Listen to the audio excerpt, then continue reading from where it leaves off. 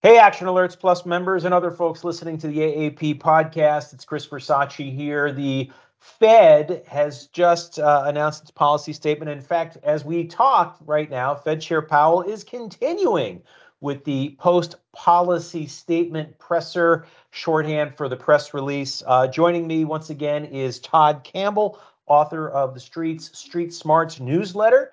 Todd, so the Fed comes out, policy statement, 25 basis points as expected, with ongoing rate hikes likely to happen, pretty much as expected, no? Yeah, I think so. I mean, we expected that there would be, a continuation pretty much of hawkish commentary out of the Fed, at least in their statement. I don't think there were significant changes in the statement. I mean, I was going through it, Chris, and just looking, real quick to see if there was anything that jumped out at me. I think that one thing that was interesting is that in the prior meeting, I believe the language was inflation remains elevated and then kind of suggested why. They did add has eased somewhat, which I thought was maybe intriguing, and maybe some people are hanging their hat on that today. But generally speaking, I mean, they continued to pound on the idea that ongoing increases were likely. And I think that was something else. I mean, that was language that had continued to exist. We had seen that before, him saying ongoing. But I think that ongoing, to me, Chris, when I hear ongoing, it doesn't necessarily mean one more. Well, so it's funny you say that, right? So I always like to listen to the presser for a prolonged period of time because there are various questions, and sometimes you really have to catch the wording that Powell uses when he responds. So, for example, to exactly what you just said, about, I don't know, 20, 25 minutes into the presser, he goes, well, blah, blah, a couple of more rate hikes. Couple to me is at least two. So I think that's likely to be the case. Of course, he did backpedal and say that they will be data dependent.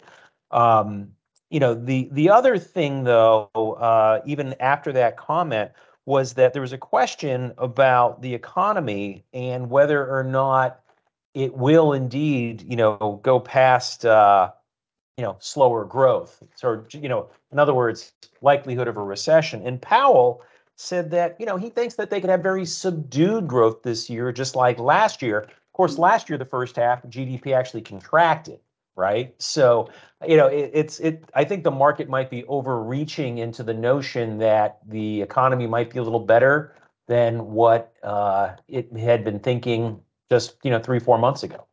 Well, GDP was, I think he had said in the presser, GDP for 22 was about 1% growth. For the year. Yeah, for the year. And I think that he suggested, correct me if I'm wrong, that we could see, I think he used subdued. I think the implication from what I got out of that was that he was expecting similarly that Agreed. we could have, that kind of a level of GDP. That's growth.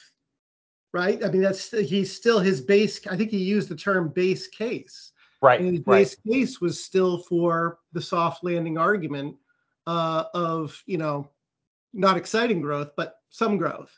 Well, keep in mind, Todd, right, that right now the Atlanta Fed GDP now for the current quarter is 0.7%. So, if you do some simple math, sub 1%, maybe we have a little bit of a slowing, flirt with that, break even level, maybe dip a little bit below that. You can see something that is subdued and call it between half a point of growth and 1%. The other thing, just building off of that he had said in that conversation that I thought was interesting was that he responded that he thought we could get inflation down towards the target without necessarily seeing the same level of spike in unemployment that historically we have seen. And I thought that was intriguing as well, because he's kind of pushing back a little bit on the narrative that, no, we need to see this huge spike in unemployment for him to be able, or for the committee, I should say, for the committee to actually, press the pause button and say, okay, we really need to stop here and let things settle out. Yeah, I think it's going to make the March update to their forecasts really must watch, TV, so to speak, because We'll see what the unemployment rate is on Friday with the official employment report, but I mean, by all accounts, it continues to be tight for sure. How tight it is relative to December's 3.5% print, we will see.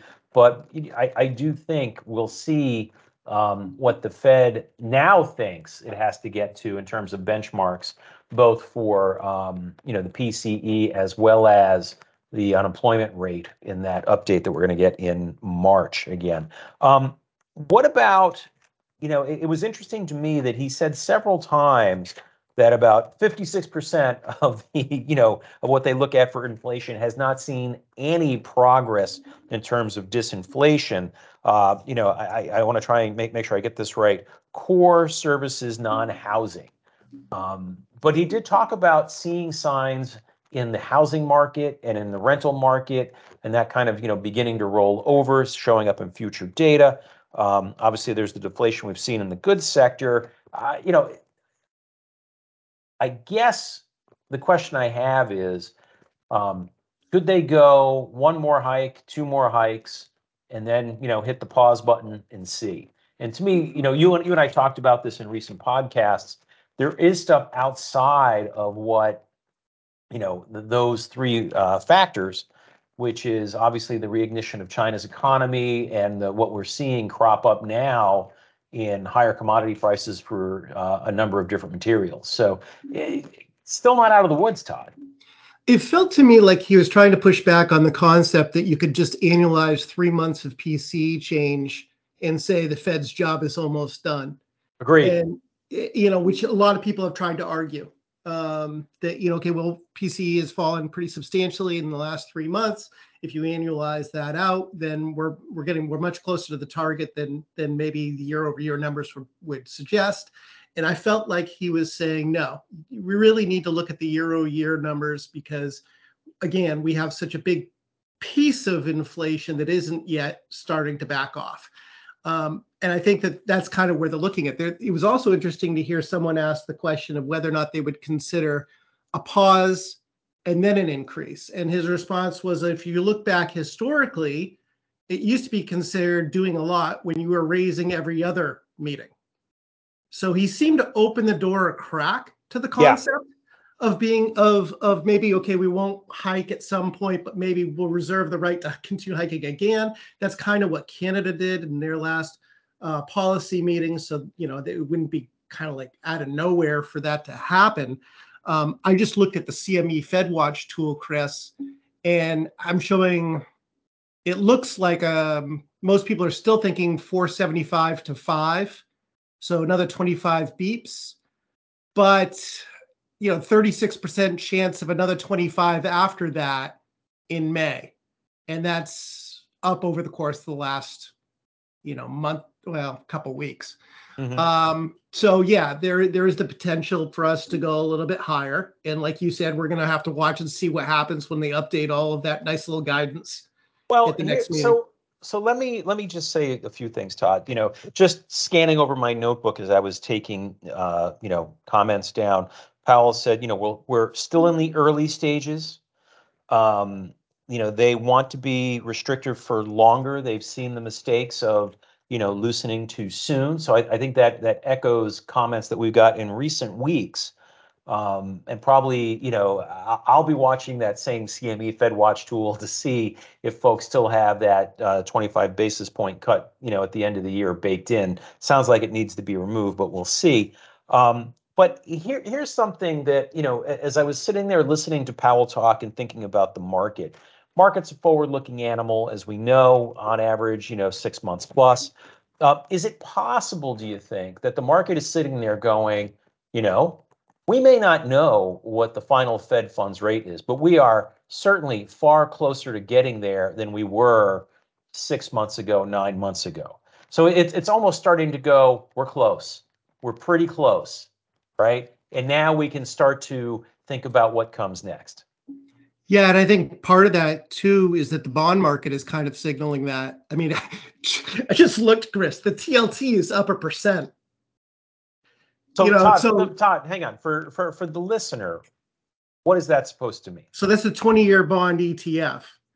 So you've got the short end, and actually the short end, yields actually um, went the other way. It sold off, so yields rose a little bit on the short end, and in the long end, they fell even more. So the yield curve, shorter yielding treasuries yielding more than longer term treasuries, which is abnormal, right? You wouldn't see that.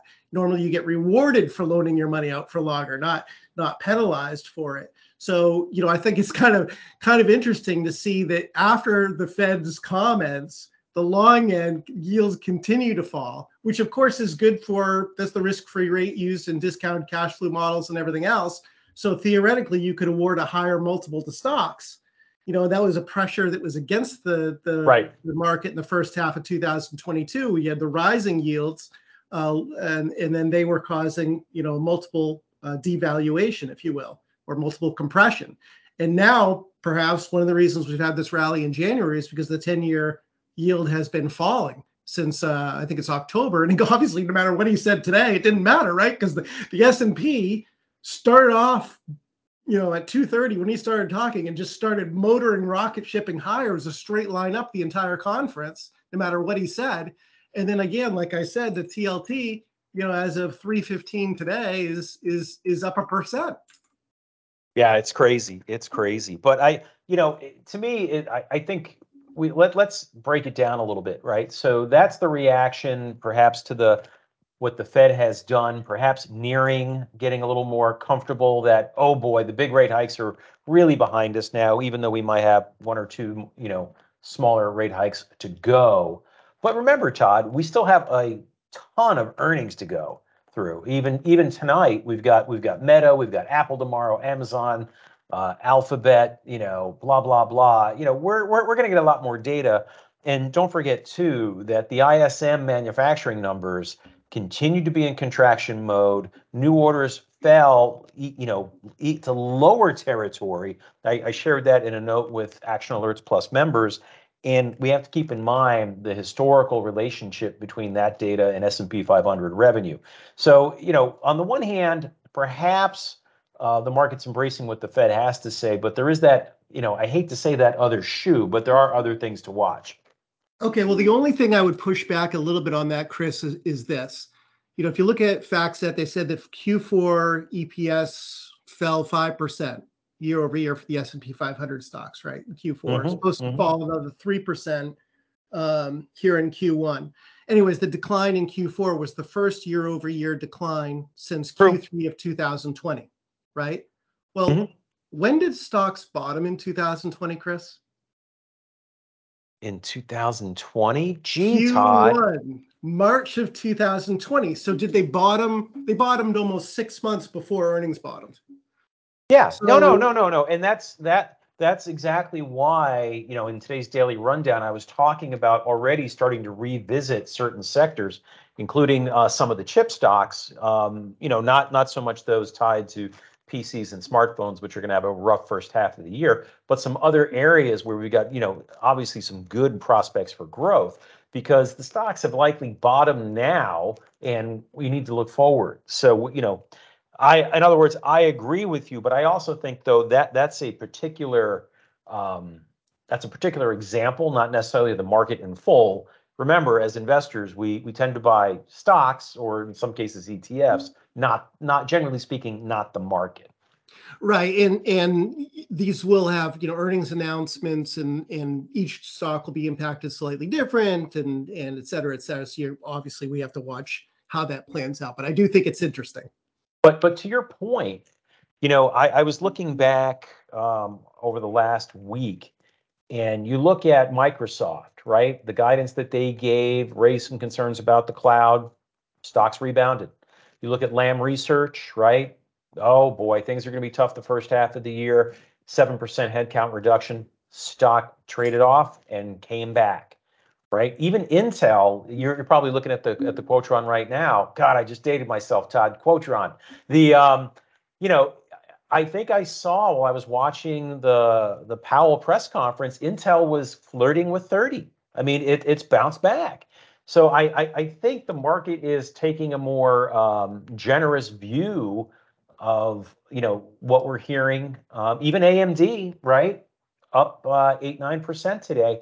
So I do think the market is continuing to look increasingly forward.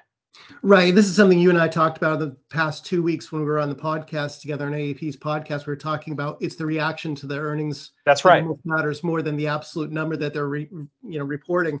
And for the most part, I think that you could say that even bad reports have been rewarded. One of the things that I think dovetails with that, not only has the 10-year yield been falling, which of course supports valuations in theory at least, we've also seen the dollar fall. And, the dollar obviously was very strong last year because we were hiking like crazy when the central banks everywhere else weren't really doing much of anything. And today, following the presser, the UUP, which is the dollar index ETF, is down 0.88 beeps. So 88 beeps. So, 0.88%.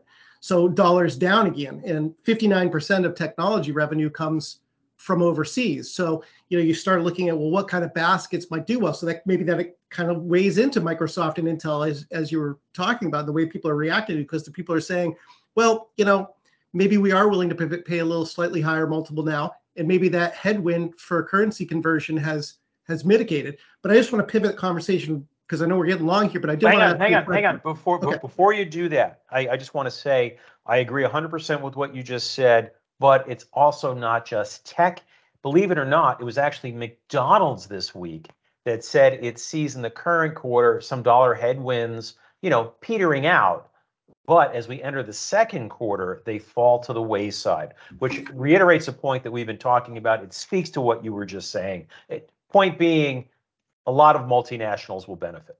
Yeah, it's a year-over-year comparisons, listeners. So, you really have to think about where was the dollar last year versus where is it likely to be as we go forward. And same thing with commodities. So commodities have started to rebound and increase a little bit later. But if you look at when commodities really took off, it was Q2 of 2022. So even if they rise from here, they could still show some pretty remarkable year-over-year decline because we had those big spikes in the second quarter. So Todd, that gets into an interesting conversation that we're going to table for next time. Yeah. That's how to look at data, both on a year-over-year or quarter-over-quarter basis, because I think you have to look at it both ways. It's far more insightful than using one or the other. But before we get out, Todd, any last words from you on the Fed? Yeah, one thing I wanted to hammer home or get your thoughts on too is what did you think about his comments or the comments about quantitative tightening versus rate hikes?